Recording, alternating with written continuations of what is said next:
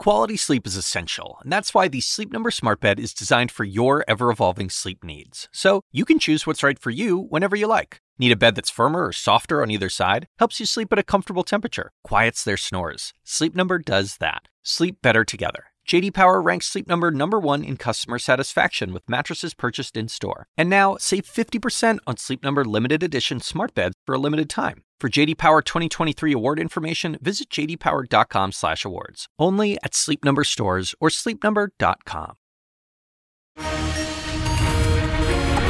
Happening now, breaking news.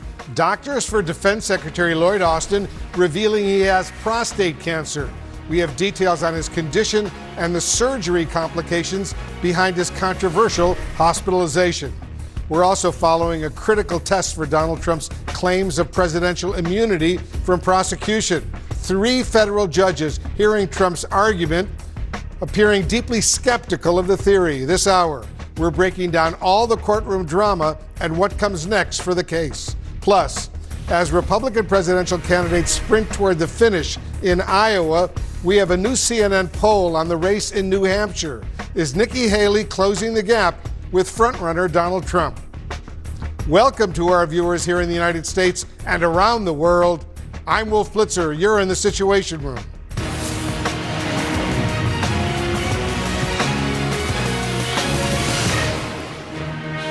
This is CNN Breaking News. All right, let's get straight to the breaking news. Doctors for Defense Secretary Lloyd Austin revealing complications from prostate cancer surgery were the cause of his undisclosed hospitalization last week. CNN is covering the story from every angle over at the Pentagon and at the White House, where our senior White House correspondent MJ Lee is standing by. First, let's go to our national security reporter, Natasha Bertrand. Natasha, what is the Pentagon saying?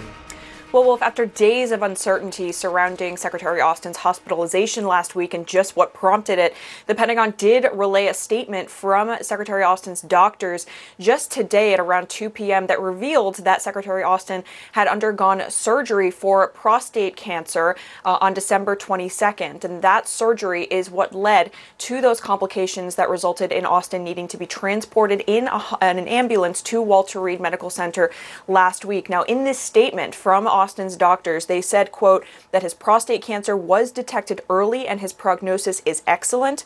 But they said on January 1st, last Monday, he was admitted to Walter Reed Medical Center with complications from that procedure, including nausea with severe abdominal, hip, and leg pain. An initial evaluation from that revealed that it was a urinary tract infection.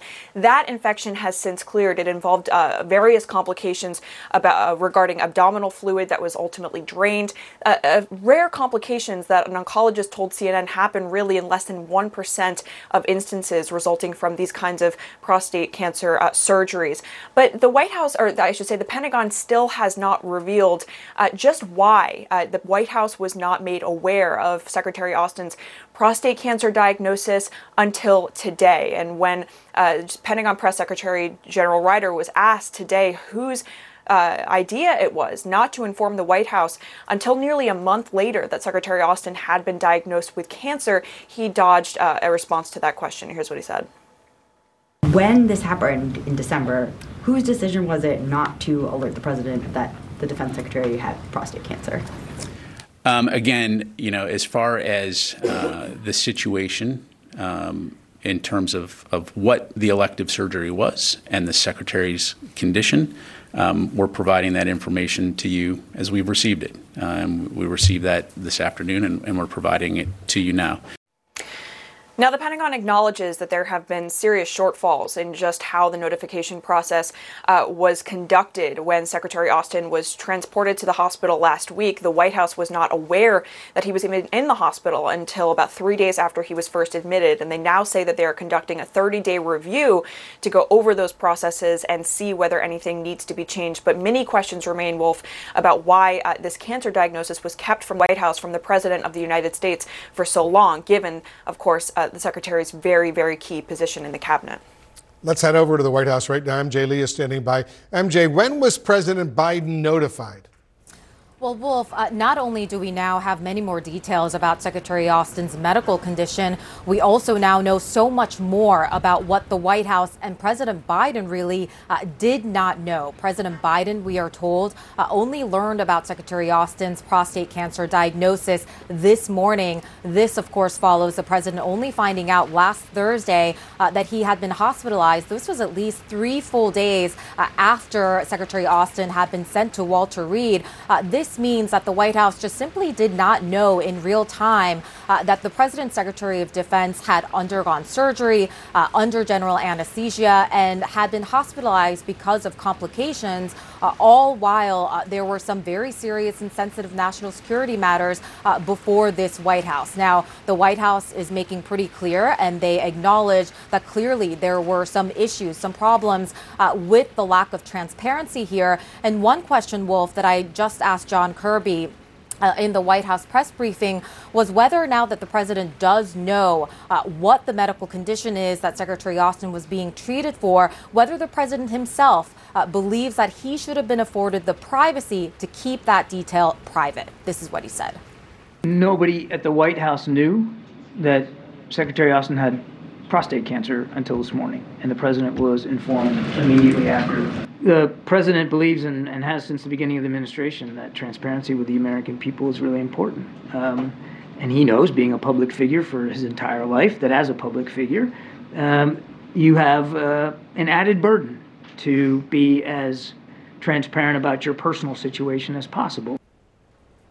And this transparency is the reason why Chief of Staff Jeff Zients has sent out this memo earlier today to all of the cabinet officials and all of the different agencies saying, you have a couple of days to basically send to me the protocols that are in place at every agency so that they can be reviewed to make sure that they are appropriate. And there was a reminder in that memo that when there is a situation where a cabinet official is basically out of commission, including being hospitalized like Secretary Austin was, that certain protocols need to be followed in terms of delegation of authority. But Wolf, for now, the White House is emphasizing that the president does continue to have full confidence in Secretary Austin. MJ Lee over at the White House, Natasha Bertrand at the Pentagon. Thanks to both of you for that update. I want to get some more now from the Dean of the Brown University School of Public Health, Dr. Ashish Jha. Dr. Jha, thank you so much for joining us. How serious is this prostate cancer diagnosis for Secretary Austin? Yeah, so Wolf, thanks for having me back. Very, very common cause of cancer, number one cause of cancer among men. The good news is if you catch it early and you do the surgery that he had, he should be cured. Again, we don't know all the details of his cancer particularly. It's a serious cancer, but if caught early and treated effectively, he should be cured from the cancer. What could the fact that he was readmitted to the hospital last week mean?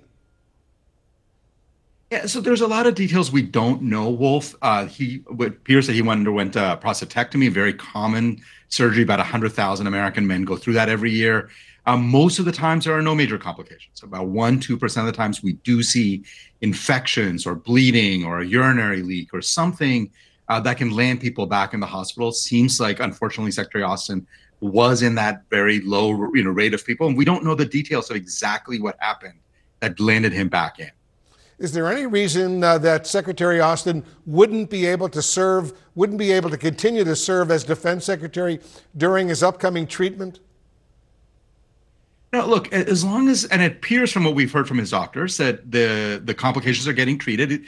These are very treatable complications. He's going to get antibiotics, going to get the fluid drained.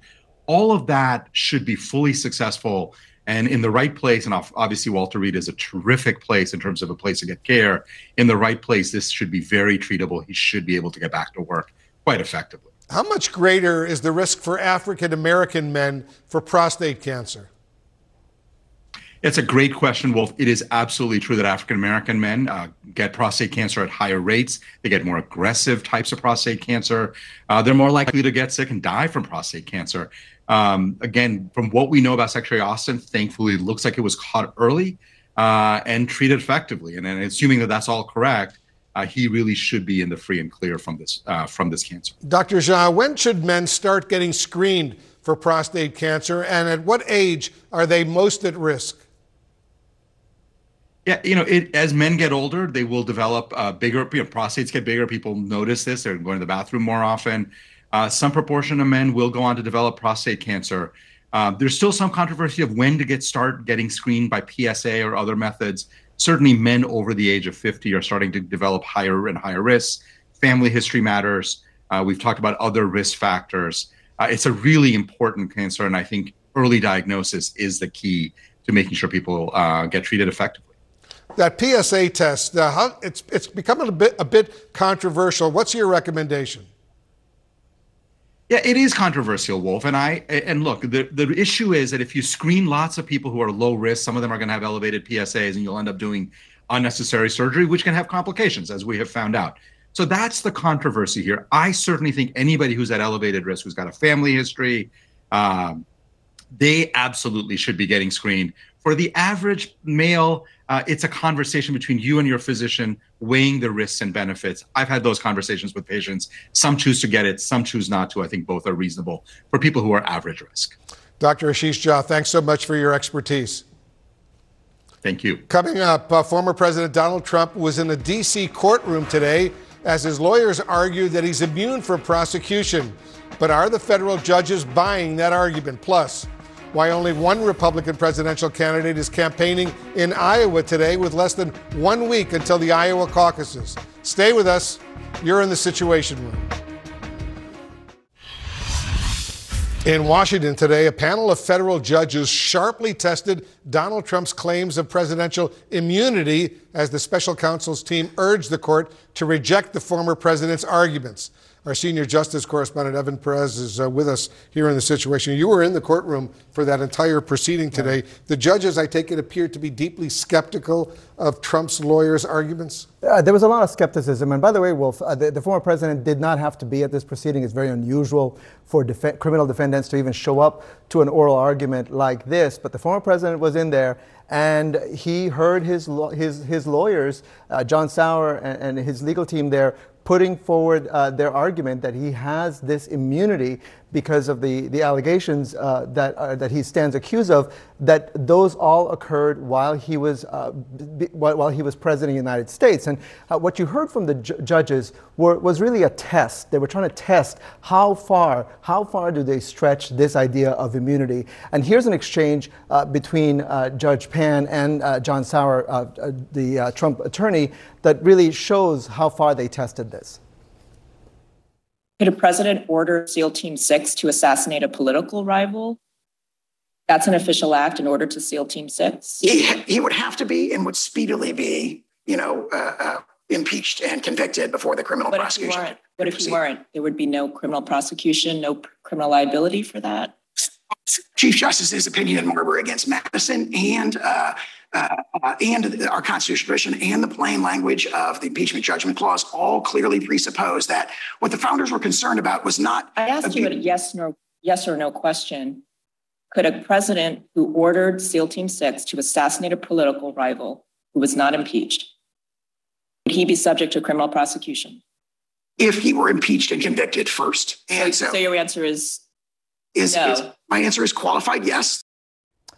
And that was Judge Florence Pan. She really cornered John Sauer to finally say that there is a possibility for a president to be prosecuted. And as I mentioned, Evan, you were inside that proceeding. You watched it very closely. You had a good seat inside that courtroom. And you noticed how Trump was reacting to what was going on. Right. Share a little bit of that. Well, he was pretty subdued, especially at the beginning of the proceeding. But once the government began doing their part of this, James Pierce was the government attorney for the special counsel's office. He started taking notes. He started passing notes to John Sauer, his attorney.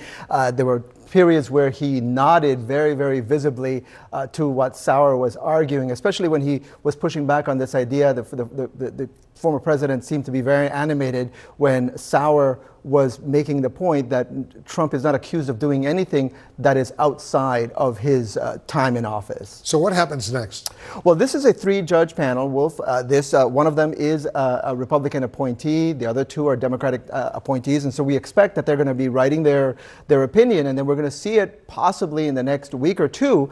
And then, of course, whoever loses, it's possible that they will try to bring this to the Supreme Court. These are obviously very weighty questions, constitutional questions, and for the former president, the stakes are very high because obviously we have a trial that is due to start in March, and we'll see whether that can even happen with this still pending. Very historic and very significant. Absolutely. Thank you very much, Evan Perez, reporting for us. I want to bring in our legal experts for some analysis right now. Ellie Honig, give us your read on the Trump team's arguments today. Do the judges have reason to be deeply skeptical? I think they do, Wolf. And after listening to the entire argument today, it's hard for me to envision any universe where two of those three judges come back in favor of Donald Trump. And here's why.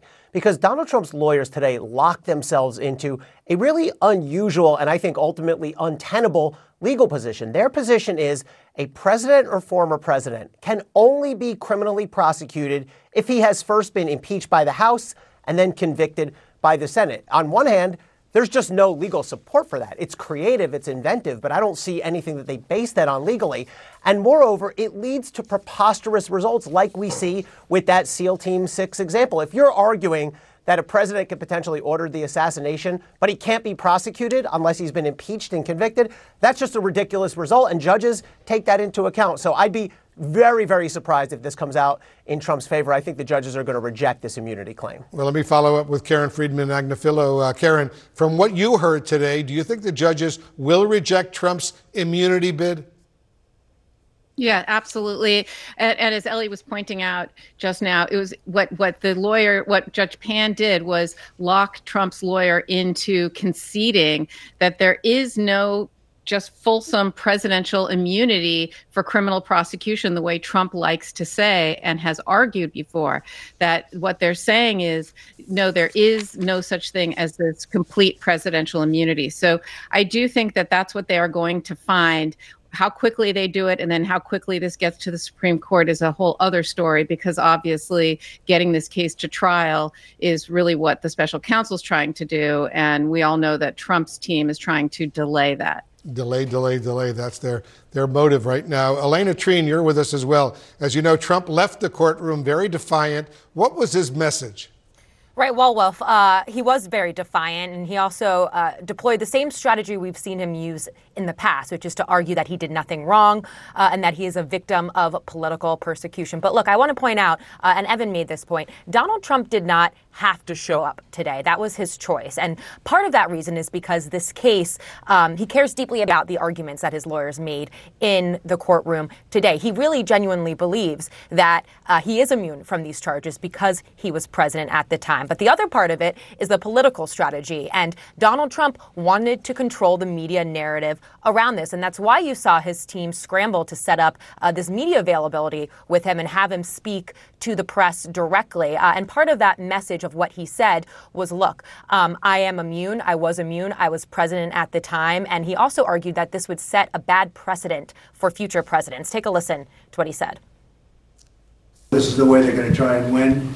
And that's not the way it goes. It'll be bedlam in the country. It's a very bad thing. It's a very bad precedent. As we said, it's the opening of a Pandora's box, and that's a very sad thing.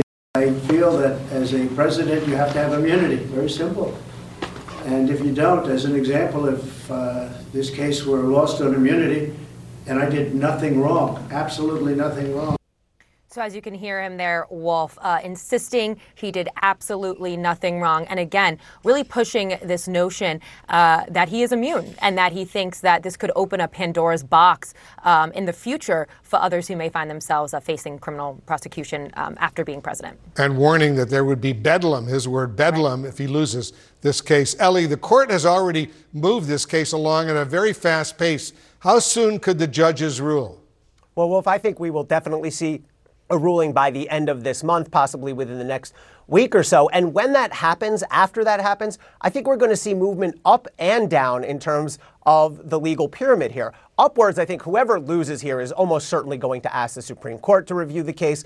Open question as to whether they take it. But then downwards, this is really important too. We heard Jack Smith's team today urging the Court of Appeals to, quote, issue the mandate. And what that means is Jack Smith's team is saying, within a few days of ruling on this, Court of Appeals, we want you to send this back down to the district court, the trial court, so that they can unfreeze. They've been on pause, basically, and resume preparing for trial. So we're going to see a lot of movement both ways on this very soon.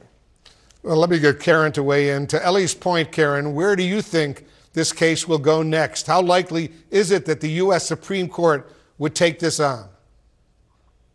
I think that they have a lot to do right now with Trump. This wouldn't be the only case, right, involving Trump that they're hearing. And they put the Colorado disqualification on the docket very quickly.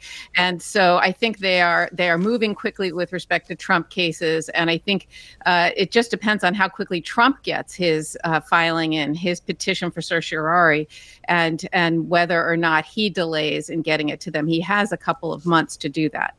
Elena, this was one major stop in Trump's very packed calendar this week. He's heading to Iowa tomorrow to campaign before Monday's caucuses, then to a New York courtroom on Thursday for his civil fraud trial. Just how intertwined is his legal and political schedule?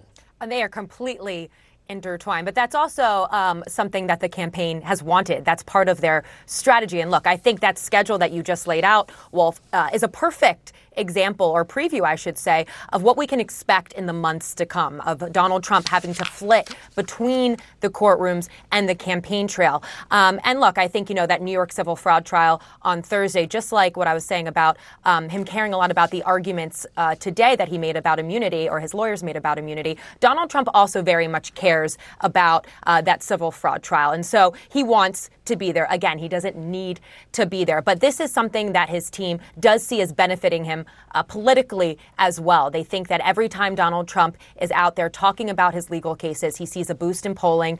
They fundraise off of it. And they're really using this as their own political strategy in addition to the legal strategy. Good point. Art, guys, thank you very, very much. Up next, for months, Donald Trump has dominated state Republican presidential primary polls. But that changed a bit today as a Republican challenger cut into his once very dominant lead in a key state. We're going to break down the exclusive new numbers right after this. This podcast is supported by Sleep Number. Quality sleep is essential. That's why the Sleep Number Smart Bed is designed for your ever-evolving sleep needs, so you can choose what's right for each of you whenever you like. Need a bed that's firmer or softer on either side? Helps you sleep at a comfortable temperature. Quiets their snores? Sleep Number does that. Only Sleep Number smart beds let you each choose your ideal comfort and support, your Sleep Number setting. Sleep Number smart beds learn how you sleep and provide personalized insights to help you sleep better. All Sleep Number smart beds feature cooling, pressure-relieving comfort layers for soothing sleep throughout the night. Temperature balancing bedding is designed to move heat and moisture away when you're hot. When you're cool, they hold their energy to help warm you. Sleep better together. J.D. Power ranks Sleep Number #1 in customer satisfaction with mattresses purchased in-store. And now, save 50% on Sleep Number limited edition smart beds for a limited time. For J.D. Power 2023 award information, visit jdpower.com/awards. Only at Sleep Number stores or sleepnumber.com. I'm Dr. Sanjay Gupta, CNN's chief medical correspondent.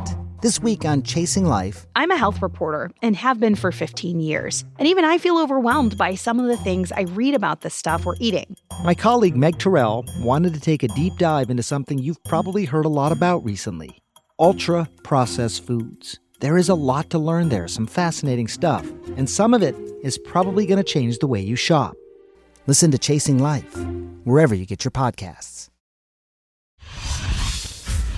Republican presidential candidates are making their final pitches to Iowa voters with less than 6 days until the state's all-important caucuses. But severe weather today is forcing some candidates to cancel events. CNN's Kylie Atwood is in Des Moines, Iowa for us right now. Kylie, how are the candidates spending these last few days out there on the campaign trail as now all of a sudden severe weather is moving in? Well, listen, Wolf, they're trying to get to as many voters as they can, but it is officially crunch time here in Iowa, and all of the candidates, particularly Nikki Haley, have a lot at stake trying to capitalize on some momentum she's recently seen.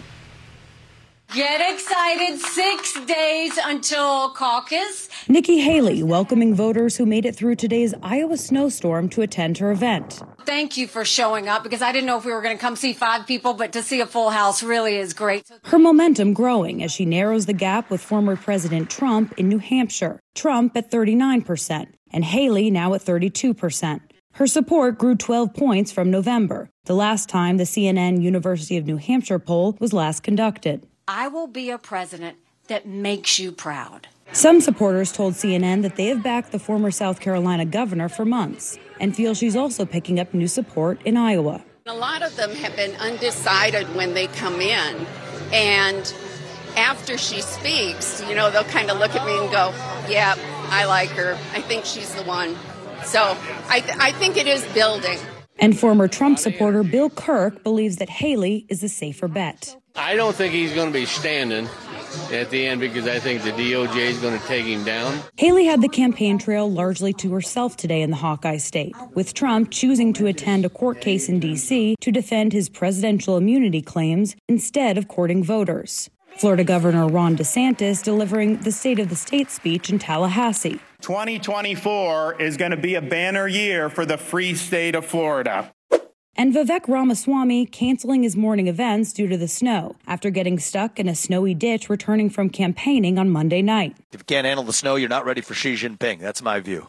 That decision after he took swipes at Haley for also canceling an event in the state yesterday because of the winter storm. As Haley's star rises, she's increasingly taking hits from all sides. Nikki would sell you out just like she sold me out. But doubling down on her message that it's time to move on to a new generation of leadership. The only way we're going to win the majority of Americans is if we go forward with a new generational leader that leaves the negativity and the baggage in the past and goes forward with the solutions for the future. And voters saying that they appreciate her positive attitude despite the incoming attacks. Even in her personal comments, she never goes after DeSantis unless it's a response to something that they've done. Very seldom goes after Trump. Usually it's about her, what she says, how she'd make the country a better place. That's what I'm looking for in a candidate. Now, today when I spoke with voters here, Wolf, they told me that they're going to be watching the CNN debate tomorrow night, with one of those voters telling me it's high stakes for both Nikki Haley and Ron DeSantis, saying that neither of them can afford to make a mistake. All right, Kylie Atwood in Des Moines for us. Kylie, thanks very much. I want to discuss with our panel of experts. Ron Brownstein, let me start with you. In our new CNN poll, as you know, from New Hampshire, Donald Trump holds just a 7-point lead over Nikki Haley, 39 to 32%. Chris Christie is in third place at 12%. Vivek Ramaswamy and Ron DeSantis are in the low single digits. Is New Hampshire unique, or is this now, for all practical purposes, from your perspective, a two-person race? Well, Wolf, I think that Nikki Haley is on a trajectory where after Iowa and New Hampshire, we will feel that she is the most viable remaining alternative to Trump. But she still has a long way to go, even in this poll, to make it a truly competitive two-person race. One thing to note here is that she is beating Trump in this poll by over 40 points among independents and Democrats who can participate in a Republican primary in New Hampshire, but he's still beating her by 2-1 among self-identified Republicans. And to win a party's nomination, ultimately you have to win the partisans of that party, which suggests to me that if she in fact is running to beat Trump, and there remain questions about whether she is fully committed to doing all that it takes to beat him, she is still going to have to give Republican voters a sharper argument about why they should move away from the former president. I totally agree. S.E. Cupp, Christie is in third place with 12%. When his supporters are asked about their second choice candidate, nearly 2/3 say they would choose Nikki Haley, which would put her potentially in a dead heat with Trump. How much pressure does this put on Chris Christie to actually drop out of the race and hope that his supporters go for Nikki Haley? Look, there are really good arguments that consolidating the field, especially with Nikki Haley on the rise and kind of no one else having that kind of momentum, that would certainly help. And Chris Christie dropping out would help Nikki Haley, especially in New Hampshire. That said, anything can happen. Imagine Ron DeSantis wins Iowa, Nikki Haley wins New Hampshire, or second, we're saying wins second place in both of those states. South Carolina is kind of up for grabs. A lot could happen. And if I'm Chris Christie, I don't drop out before New Hampshire. I still want to play in this race and make my case. And he said from the very outset of his candidacy that he was in it for the long haul. He truly believed that over the course of last year and this year, that all of Trump's legal troubles would play out and show even his own supporters that he was just unelectable. Now, so far that hasn't happened, but that was just a little insight into his mindset going into this campaign. Yeah, that's important. Karen Finney, are you surprised that Nikki Haley has been able to close the gap with Trump despite some recent stumbles, such as her Civil War comments as far as slavery was concerned? Not really. I mean, there's a couple of things here I think we have to consider. The electorate in New Hampshire is different than the electorate in Iowa. And so, because you do have those moderates and independents, and, the voting is a little bit different. So it's not surprising. I think the test for her will actually be if she can do well in New Hampshire, because when we talk about, staying in at the long haul, that takes money. So I think the question for her becomes, can she make an argument to donors to help her stay in the race for the long haul? We know that Trump's goal is to try to shore up the nomination by Super Tuesday. So can she stay in beyond that to really try to challenge him? And as we keep an eye on, these legal cases, remember the other thing we are seeing in polling is voters are saying to us, well, maybe I ought to have a plan B just in case. Yeah, that's important as well. Ron, Donald Trump is facing a lot more criticism today for another controversial remark, this time for saying he hopes the economy crashes. Listen and watch this. We have an economy that's so fragile. And the only reason it's running now is it's running off the fumes of what we did, what the Trump administration. It's just running off the fumes. And when there's a crash, I hope it's going to be during this next 12 months. Because I don't want to be Herbert Hoover. The one president, I just don't want to be Herbert Hoover. So, Ron, have you ever heard a candidate say anything like that before?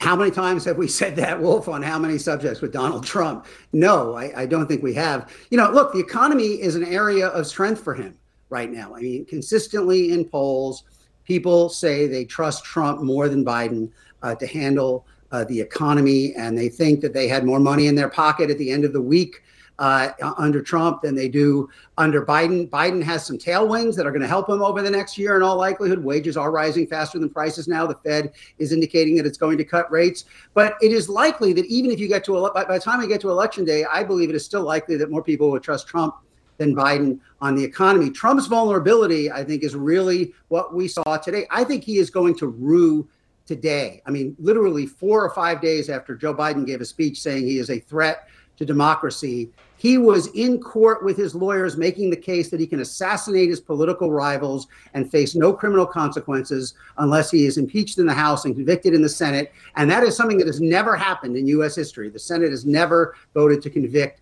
a president. I mean, he really just wrote 1,000 Democratic campaign ads today. And it is striking to me and maybe indicative of the half-hearted nature of this Republican primary race that we haven't heard a peep out of Nikki Haley or Ron DeSantis, as far as I know, about this idea that a president could kill his rivals without consequence unless he's impeached and convicted.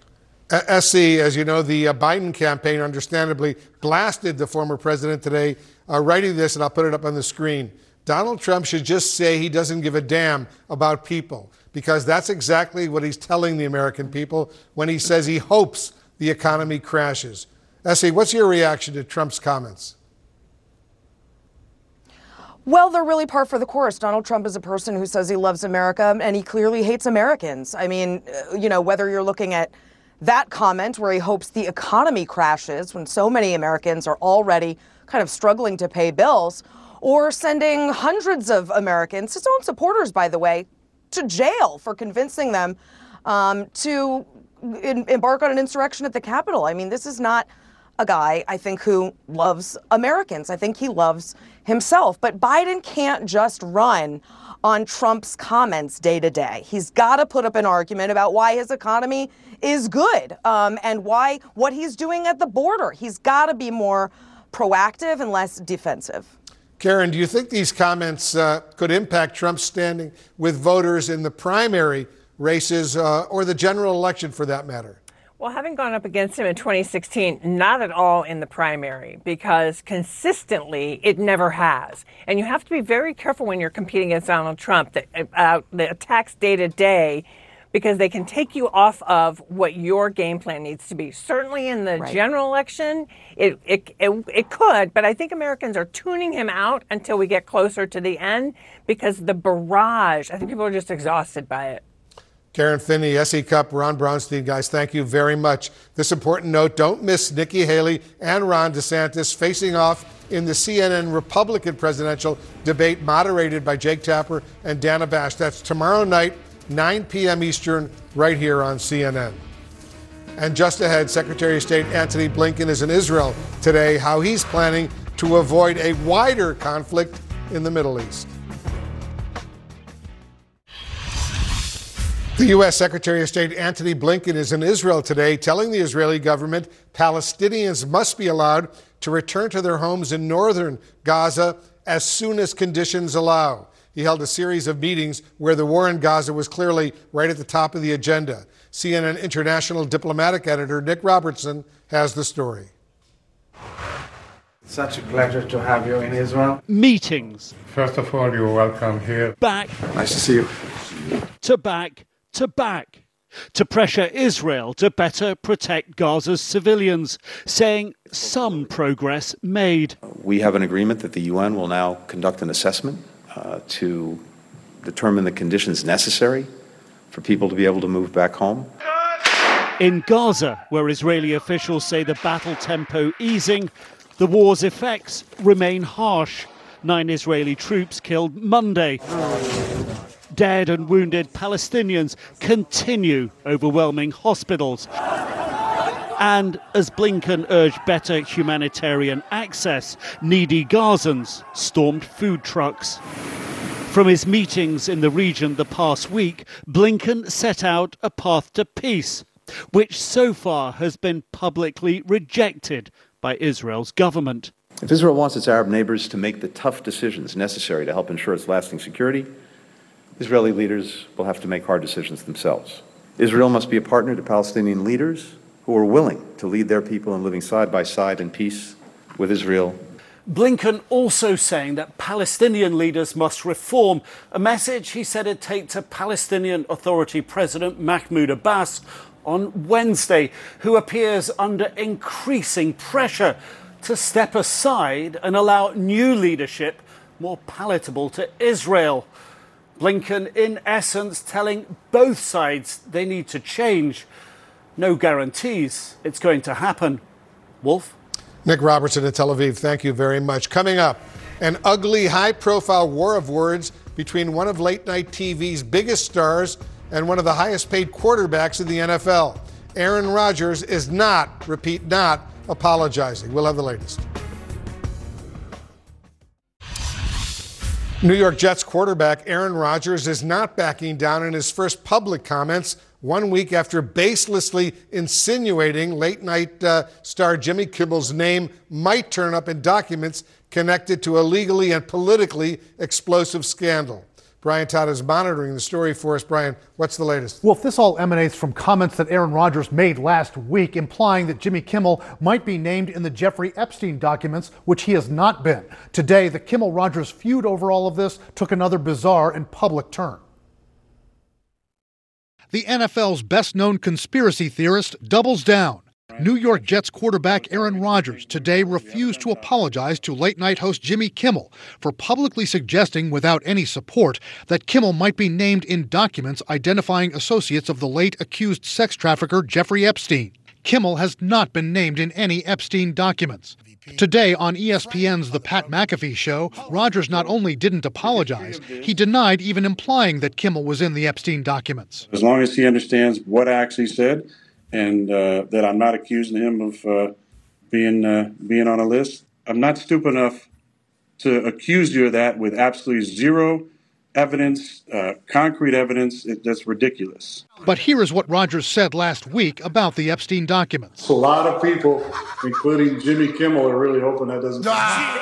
To which Kimmel issued a vehement denial, threatened to sue Rogers, and last night skewered him on his ABC show. Aaron got 2 A's on his report card. They were both in the word Aaron, okay? And Kimmel felt he needed to again counter Rogers' initial insinuation about him being in the Epstein documents. Of course, my name wasn't on it and isn't on it and won't ever be on. I don't know Jeffrey Epstein. I've never met Jeffrey Epstein. I'm not on a list. I was not on a plane or an island or anything ever. Today, Rogers also described the backstory of an ongoing feud, saying Kimmel had mocked him as an Epstein documents conspiracy theorist and anti-vaxxer. He comes out and says that I'm an overly concussed wacko. The host, Pat McAfee, today allowed Rogers to deliver another 5 minutes of vaccine denialism without a fact check. This adds to a years-long list of controversies Rogers has created for himself, not only going off on conspiracy theories about the COVID vaccine, but also once misleading the public about being vaccinated himself. Yeah, I've been immunized. Rogers later admitted he'd not been vaccinated, that he considered himself immunized by holistic medicine. He blamed others for the brushback he'd received. I realize I'm in the crosshairs of the woke mob right now. One analyst says the 4-time NFL most valuable player, one of the most famous athletes on the planet, has a following that makes his remarks even more consequential. All of these things together turn Aaron Rodgers into somebody who's actually kind of dangerous in our society. Not dangerous in a cool way, but dangerous in a way that actually hurts our ability to collectively grapple with the problems that face us. Today, Aaron Rodgers said he wants to put this issue with Kimmel to bed and move forward. He suggested that the media is looking to cancel him, saying that's the, quote, game plan of the media. A spokesperson for ESPN, which televises the Pat McAfee show, declined to comment to CNN about Aaron Rodgers' remarks. Wolf, it's a mess. It certainly is. Brian Todd, thank you very much. Coming up, today's major test for Donald Trump's claim he's immune from prosecution. What a panel of federal judges thought of the former president's argument. We'll have that right after a quick break. The Assignment with me, Audie Cornish. Celebrities of all kinds are speaking publicly about their therapeutic trips, so to speak. It turns out there is a burgeoning industry ready to serve the new influx of people who find themselves turning away from traditional mental health therapy. The gap between what we know and what we don't about psychedelic therapy. Listen to The Assignment with me, Audie Cornish, on your favorite podcast app.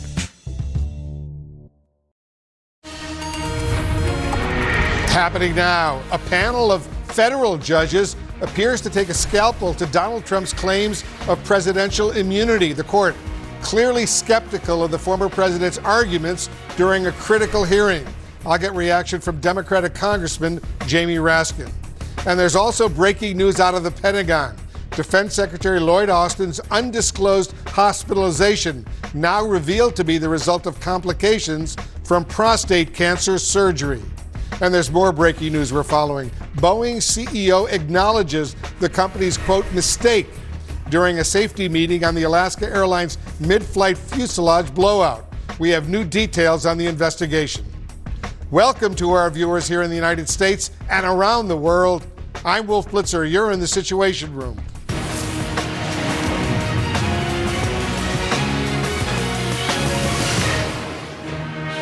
This is CNN Breaking News. First up this hour, Donald Trump's deeply skeptical reception in federal court today as a panel of judges heard his arguments for presidential immunity. Our chief legal affairs correspondent, Paula Reed, is on the story. Good afternoon. Former President Trump traveled to Washington Tuesday to watch arguments in a federal appeals court hearing over whether he should be shielded from criminal prosecution. I feel that as a president, you have to have immunity. Very simple. Trump was not required to be in attendance, but was in court to witness the 3-judge panel express skepticism of his claim that he cannot be prosecuted for his actions unless he is first impeached and convicted by Congress. Could a president order SEAL Team 6 to assassinate a political rival? That's an official act in order to seal Team 6? He would have to be and would speedily be, impeached and convicted before the criminal prosecution. I asked you a yes or no question. There's a political process that would have to occur under the structure of our Constitution, which would require impeachment and conviction by the Senate. In these exceptional cases, Trump's lawyers argued that when trying to overturn the 2020 election, Trump was acting in his official capacity.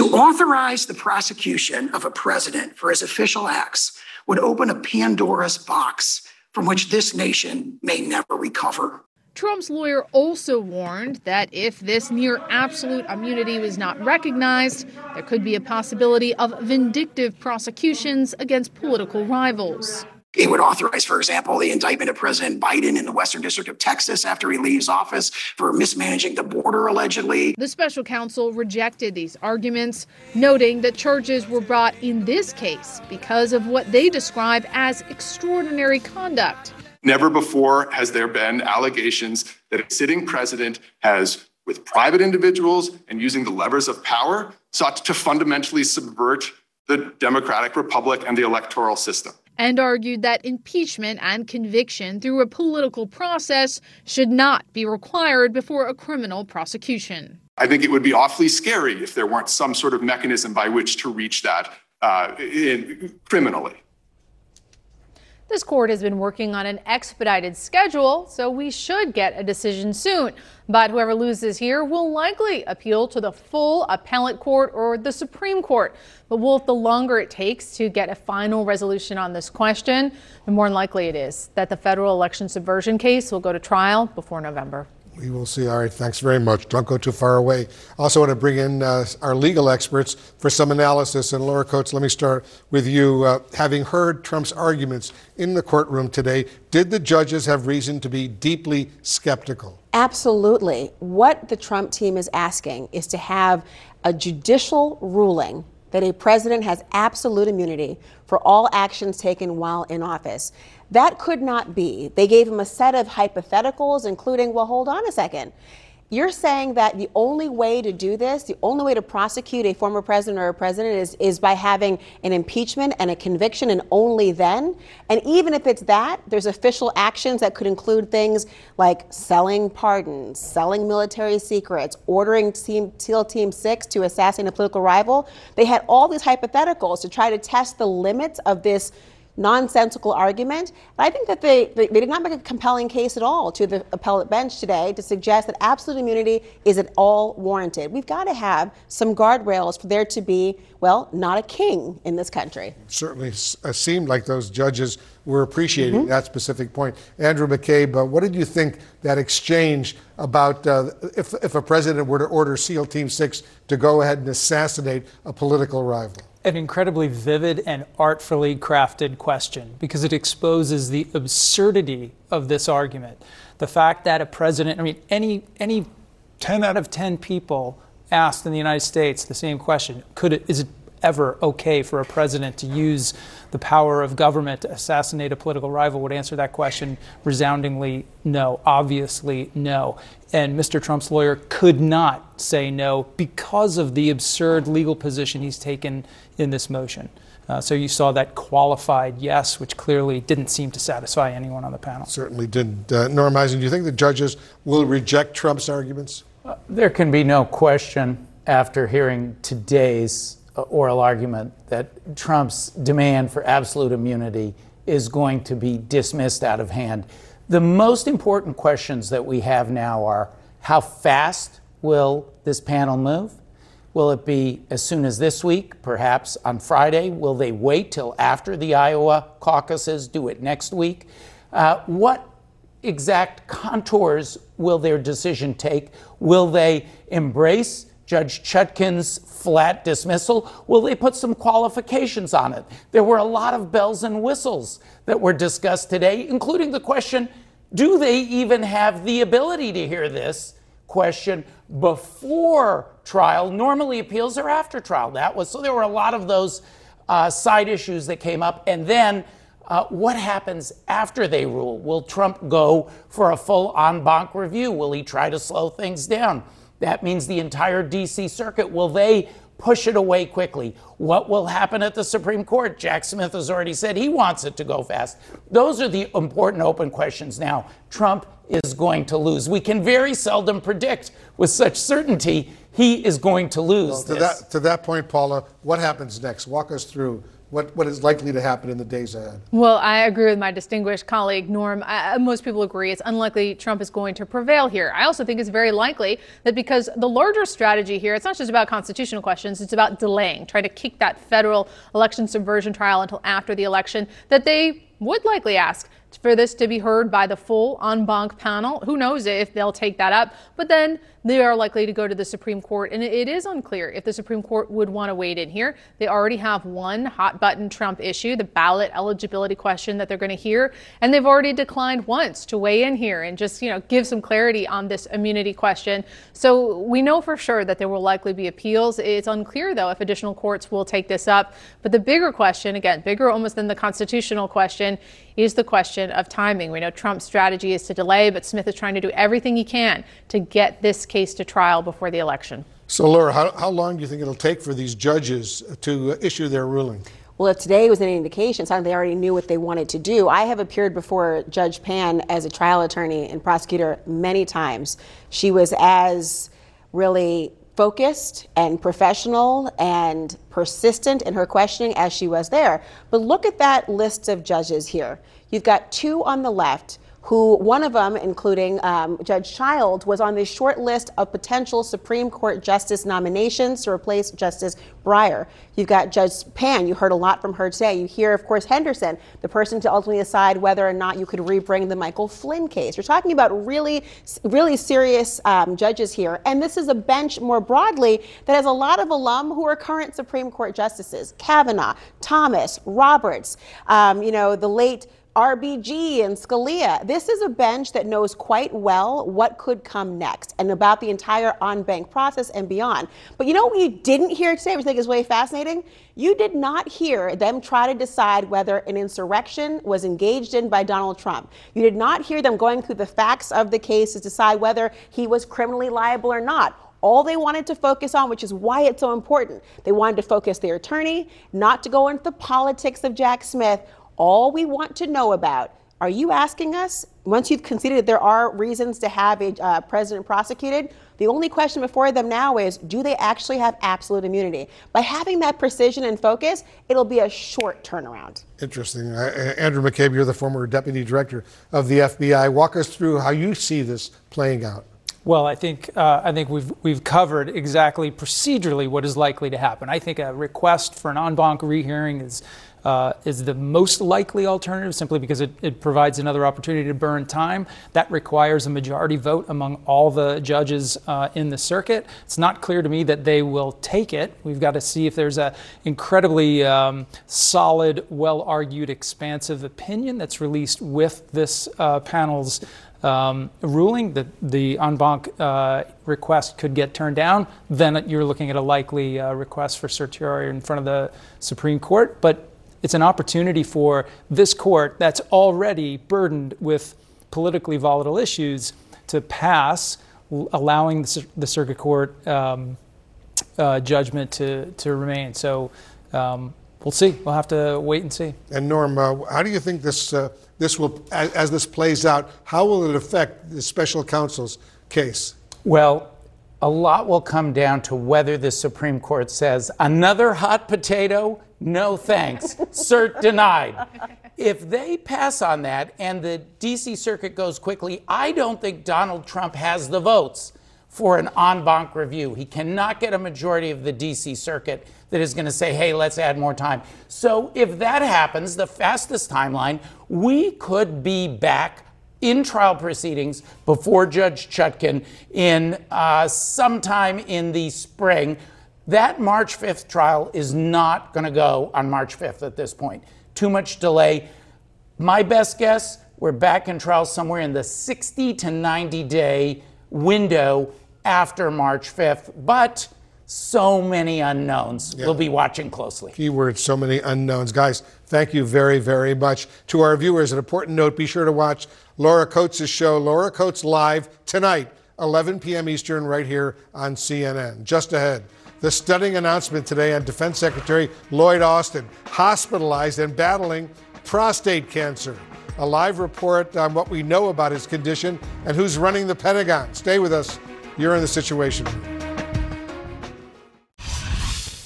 Or let's get an update right now on some breaking news. Defense Secretary Lloyd Austin's prostate cancer diagnosis and the new fallout from his undisclosed hospitalization. CNN's Oren Lieberman is over at the Pentagon for us. He's got new details. Oren, what can you tell us? Well, if there were two major questions here about Secretary of Defense Lloyd Austin's hospitalization. One was on the medical side, and the other was on the failure to notify President Joe Biden and other senior administration officials. So let's deal with the medical side of that first. There we learned a tremendous amount today. Here's a look at a timeline of the past couple of weeks in terms of Austin's hospitalization. On December 22nd there, he is hospitalized following a diagnosis with prostate cancer. It is caught early. He goes through a surgery, a minimally invasive surgery, according to Walter Reed. He is under general anesthesia and is released the next day to work from home. On January 1st, he starts to feel some discomfort, including nausea and pain. He is readmitted to Walter Reed Medical Center. According to Walter Reed, he is then transferred one day later to the ICU. This is January 2nd. The chairman of the Joint Chiefs is notified, as is Deputy Defense Secretary Kathleen Hicks, but they're not yet told he is in the hospital. That doesn't happen until you see there, January 4th. That is when Biden is notified, Hicks, and then others are notified over the course of the next couple of days, including on January 5th. But only today does the notification come out that he's been diagnosed with prostate cancer. That's when Biden learns, that's when we learn, and the public and other senior administration officials. That a stunning revelation, because that means that Biden knew he was in the hospital for several days, but didn't find out why. Still, Walter Reed says his prostate cancer was detected early, and his prognosis is excellent. In terms of when officials found out, here is the Pentagon and the National Security Council. In terms of what the elective surgery was and the Secretary's condition, we're providing that information to you as we've received it. We received that this afternoon, and we're providing it to you now. It is not optimal, Gabe. It is for a situation like this to go as long as it did without the Commander-in-Chief knowing about it. Not optimal appears to be a bit of an understatement there. The Pentagon has said that Deputy Defense Secretary Kathleen Hicks was transferred the responsibilities at times to make decisions, but again, she too didn't know that Austin was hospitalized for quite some time here. That gets to the question of failure to notify other officials, including the Commander-in-Chief, the President. That responsibility, the Pentagon says, was to the Chief of Staff, Kelly Maximon. She had the flu, is the reason being given for her not notifying others, but that still leaves Wolf a tremendous number of questions on why that responsibility wasn't delegated to someone else, like his senior military advisors. There, the Pentagon just says right now there's a 30-day review that was started yesterday to look at the policies and procedures around notification, and as we learned, the White House has extended that questioning of what are the protocols to other agencies in the government. Yeah, they got to learn the lessons to make sure Absolutely. This doesn't happen again. Oren Lieberman, thank you very much. Let's discuss the breaking news with CNN medical analyst Dr. Jonathan Reiner. He's a professor of medicine and surgery at George Washington University here in Washington. So what sort of treatment, Dr. Reiner, do you think Austin will need to undergo right now? And what are the potential problems? Well, first of all, it sounds like the secretary had an abscess form about a week after his surgery. That would be the fluid that they described that was present in his abdomen, and that would have had to have been drained to help him heal. And then I'm sure he's in the hospital now continuing to receive antibiotics, and whether he'll need antibiotics going forward is unclear. And then it also depends on if there are any complications from the urologic surgery itself and the prostate healing and his urine flow and things like that. But it's important to note that hospitalization is very enervating and takes a lot out of you. And the secretary, although he looks very robust, is 70 years old. And I tell people that it takes about 3 times as long to recover from an illness as you spend in the hospital. So if he's in the hospital now for 8 days, it could take him a month to recover from this. Really? Yeah. Complications could be very, very serious too, right? We don't know. We're watching all of this. He was readmitted to the hospital, as you know, last week after originally undergoing the surgery to deal with the prostate cancer. So what does that indicate to you? Well, it indicates that he was sick, and more importantly, he was admitted to the intensive care unit, which suggests that he was unstable. And you know, the story really starts to fall apart when you think about the Secretary of Defense in an intensive care unit without notifying the rest of the chain of command, because he would have been potentially unstable. He would have been potentially on pain medication that would have made it very difficult for him to make complex recommendations in a time of a national crisis. So that piece of the story is very hard to understand. Well, you have a lot of experience in this area. Do you think he'll be able to fully perform his duties while he's undergoing this treatment? Well, I think if he's no longer on pain medication and he's just receiving antibiotics, maybe some physical therapy, and just overall resting at home, yeah, then he should, be very capable of reading emails and participating in conference calls and advising the White House, as long as he's not requiring pain medication. As we know, African American men are more likely to get prostate cancer, right? Yeah. That's a problem. Right. So African American men are about 1.7 times more likely to develop prostate cancer than white Americans, and about 2.1 times more likely to die. So more likely to get it, more likely to die as a consequence of the illness, which is why screening is important for African Americans and all Americans. But the recommendations from the American Cancer Society actually accelerate the time when a person should consider screening from 50 years old to 45 years old for African Americans. And when you say screening, you mean that PSA test? PSA test. Which is now pretty controversial. It's controversial because the question is, does it detect cancers at a very early stage that don't need to be treated? So are people who don't need to be treated being treated? And what the American Cancer Society states is that people should discuss this with their physician. That's a good idea. All right, Dr. Reiner, thank you My very pleasure. much for coming in. And we're just about, 24 hours away from Republicans facing off right here on CNN for the last debate before the critical caucuses in Iowa. Live report from Iowa. That's coming up next. Only 6 days until Iowans cast the very first votes in the 2024 presidential election, but only one candidate was out there on the campaign trail today in snow-covered Iowa. CNN's Jeff Zeleny is in Des Moines for us right now. Jeff, Nikki Haley had the campaign trail, I take it, mostly to herself today. Well, she absolutely did, and it is a snow-covered and wind-blown campaign trail, as you might expect in January here in Iowa. But Nikki Haley is trying to ride a bit of a wave of momentum into those caucuses just 6 days from tonight. And she was campaigning in Dallas County. It's a critical suburban county just west of Des Moines here. And she was reaching out to those moderate Republicans who she believes may be on her side. Thank you for showing up, because I didn't know if we were going to come see 5 people, but to see a full house really is great. So thank you, thank you, thank you. I appreciate that. I believe President Trump was the right president at the right time. I agree with a lot of his policies. But rightly or wrongly, chaos follows him.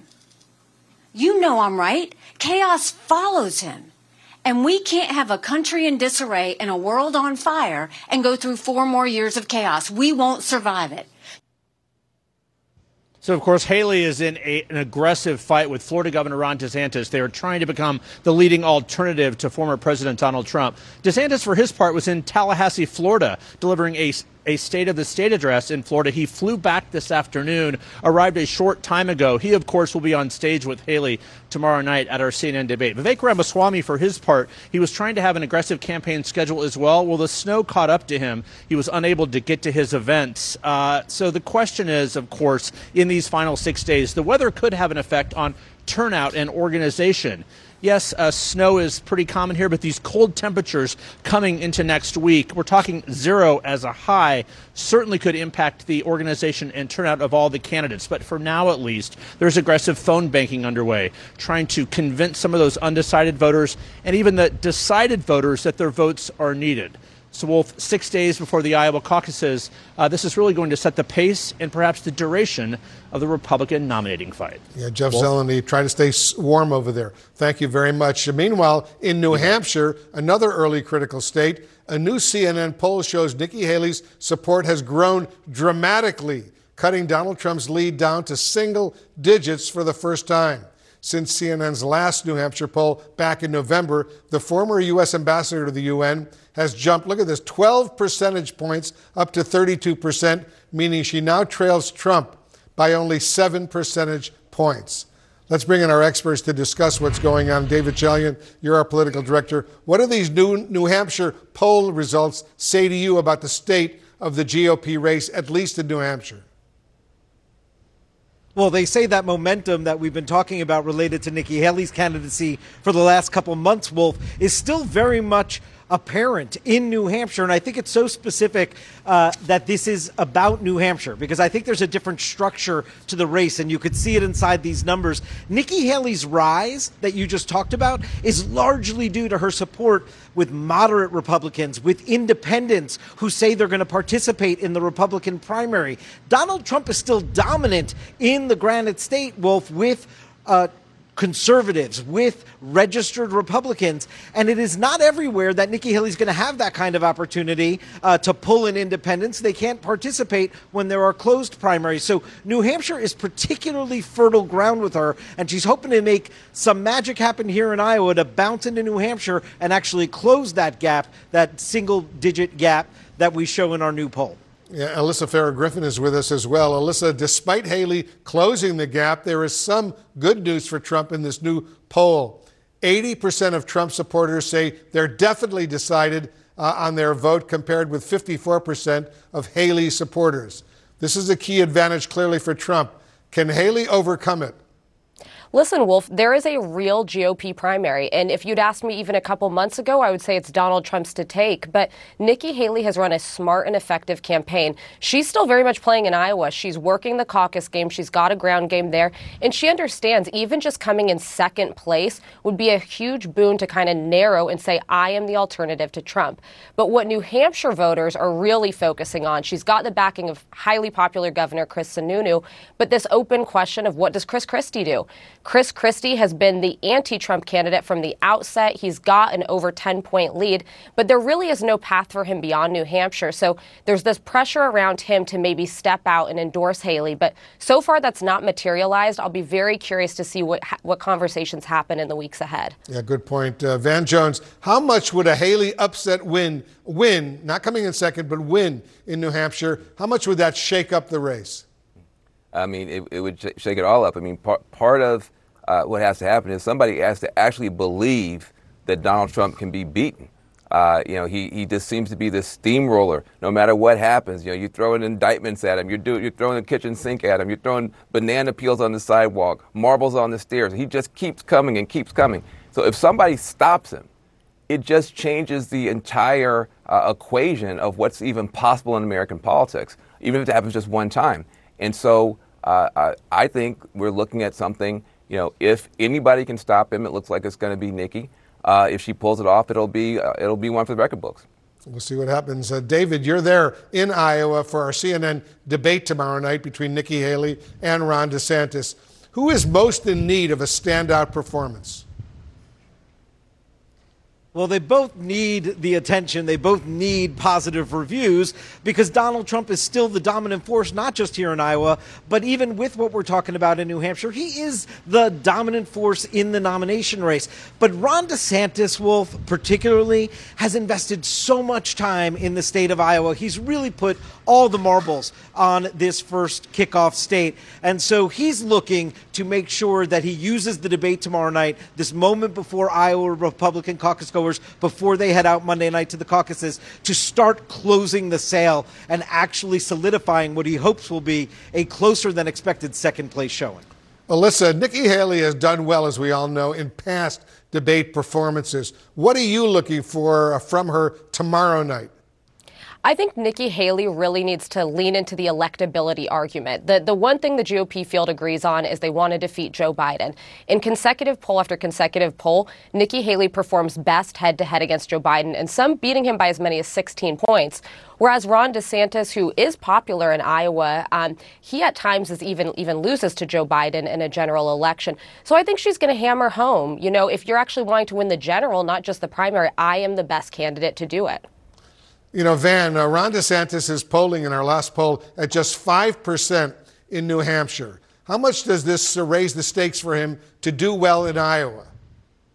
Well, if he doesn't do well in Iowa, it's over for him. He's, as was just said, he's put all his cards on the table there, and he's not doing as well as you would have expected, especially when you think about where he was 6 months ago, 9 months ago. So he's got to do well in Iowa. The debate tomorrow night is going to be critical. Nikki Haley has a tendency, as good as she is, she puts her foot in her mouth sometimes, and she starts tickling her tonsils with her toes. Stop doing that. You got to go in there and you got to stay on message and do a good job, and don't give people 3 or 4 days to beat you up afterwards, Nikki Haley. And DeSantis has been getting better and better and better in these debates and these town halls. And so we're going to see now a truly mature matchup between two people who could be the future of the party, no matter who wins this actual primary. Yeah, these next few days will be critical. David, give me a final thought. Well, listen, the mission here is quite clear for both DeSantis, Haley, but also for Chris Christie, Vivek Ramaswamy. This is the moment, if you're going to alter the trajectory and try to stop Trump, you've got to make a dent. If Donald Trump gets a big victory in Iowa on Monday, followed by a significant victory in New Hampshire on Tuesday, this nomination process could wind down real quickly with Donald Trump as the likely nominee. We'll see what happens. All right, guys, thank you very, very much. And this important note, don't miss Nikki Haley and Ron DeSantis facing off in the CNN Republican presidential debate, moderated by our own Jake Tapper and Dana Bash. That's tomorrow night, 9 p.m. Eastern, right here on CNN. Just ahead, there's breaking news we're following right now. Boeing CEO acknowledges the company's mistakes during a safety meeting today, and he addressed employees in the aftermath of the mid-flight blowout on one of its planes. We're following breaking news right now. Boeing CEO addressing the company's employees today for the first time since that terrifying mid-flight blowout on one of its 737 MAX 9 planes used by Alaska Airlines.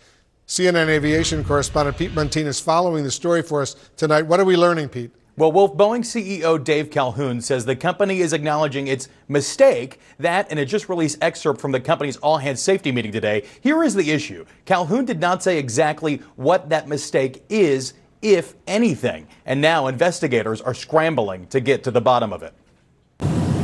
After Friday's dramatic in-flight blowout, significant new findings by investigators and airlines are putting the spotlight on bolts in the Boeing 737 MAX 9 designed to hold the part that ripped off in place. Known as a door plug, the National Transportation Safety Board now says it blew out and up, triggering what investigators call a chaotic and loud explosive decompression. Alaska, 1282, we just depressed us. We're declaring emergency. We needed to send down to 10,000.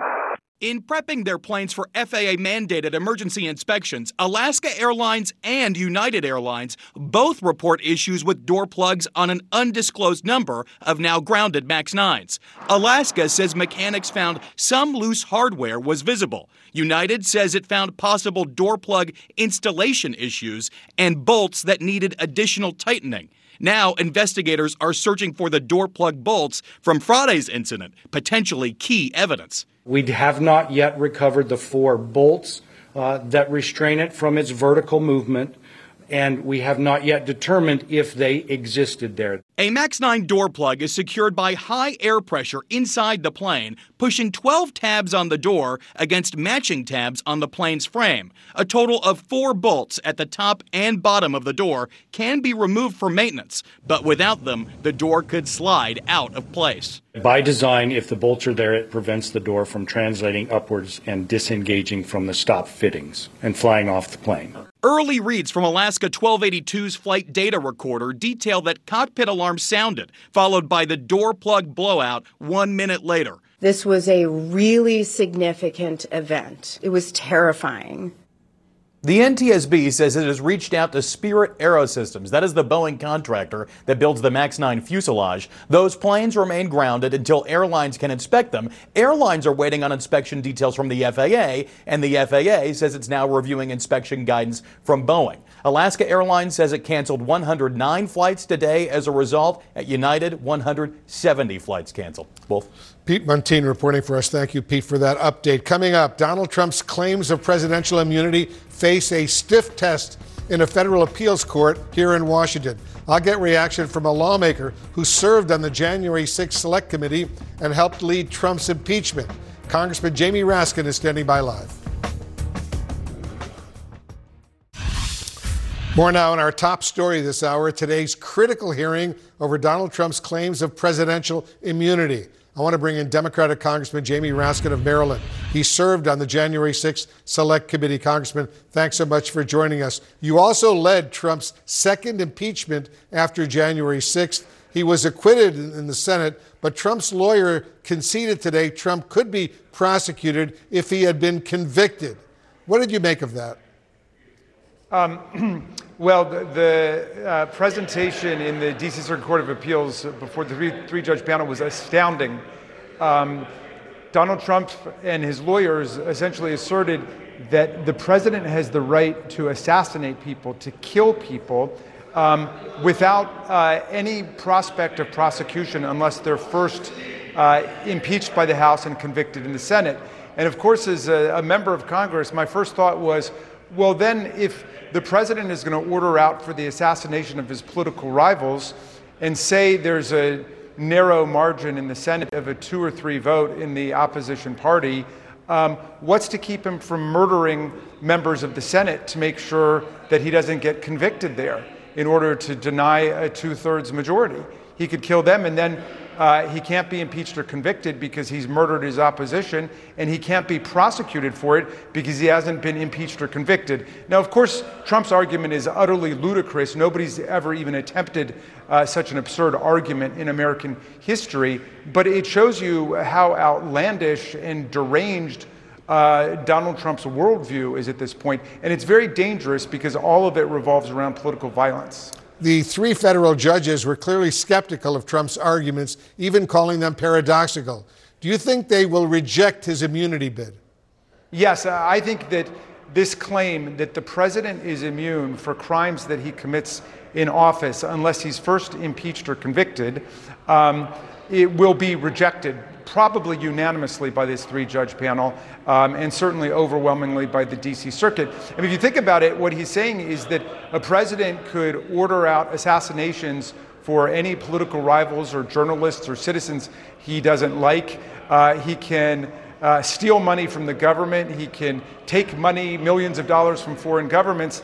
And then if the House moves to impeach him, he can simply resign. Because, of course, their argument there is if the president is no longer president, he's no longer subject to impeachment proceedings or trial, which was why Mitch McConnell voted not to acquit him, but not to convict him in the end. He said that Donald Trump was actually factually, morally responsible for inciting a violent insurrection against the Union, but he asserted that the Senate didn't have jurisdiction to hear the case because Trump was no longer in office. That argument was flawed. I think it cut against 2 centuries of precedent. But in any event, he wasn't saying Donald Trump wasn't guilty. He was saying that Donald Trump would get off on a technicality. And Donald Trump is saying if you can get off on a technicality, you can get away with murder. I want you to put on your hat as a former professor of law at the American University Law School here in Washington. This case could ultimately end up, as you know, Congressman, before the U.S. Supreme Court. What's at stake here when it comes to presidential power and the rule of law? Well, Donald Trump is asserting the powers of a dictator. His heroes, of course, are Vladimir Putin and President Xi and Orban and the advocates of illiberal democracy, meaning democracy without freedom. That is elections, rigged elections without freedom for the people. It's really our form of government. It's constitutional democracy. I mean, our framers rebelled against monarchy and the idea that the king can do no wrong. But that's essentially the jurisprudence of Donald Trump, that the president cannot be guilty if he's president of anything. And now today we learn even of political assassinations. So this cuts completely against the meaning of our Constitution and our entire history.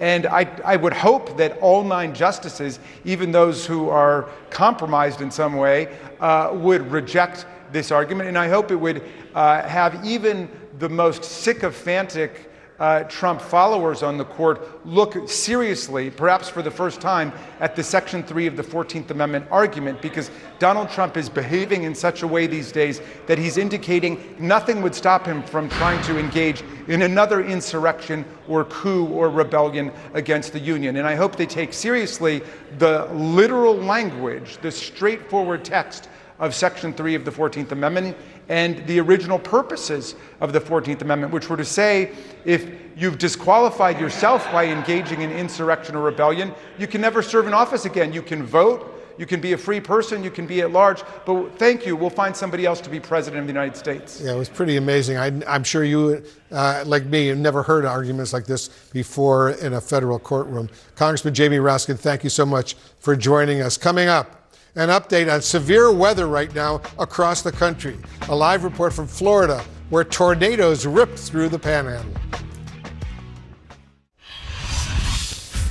Right now, we're tracking a major winter storm slamming the central and eastern United States. That storm spawning severe weather and tornadoes in the south, including damaging twisters in South Carolina and the Florida Panhandle.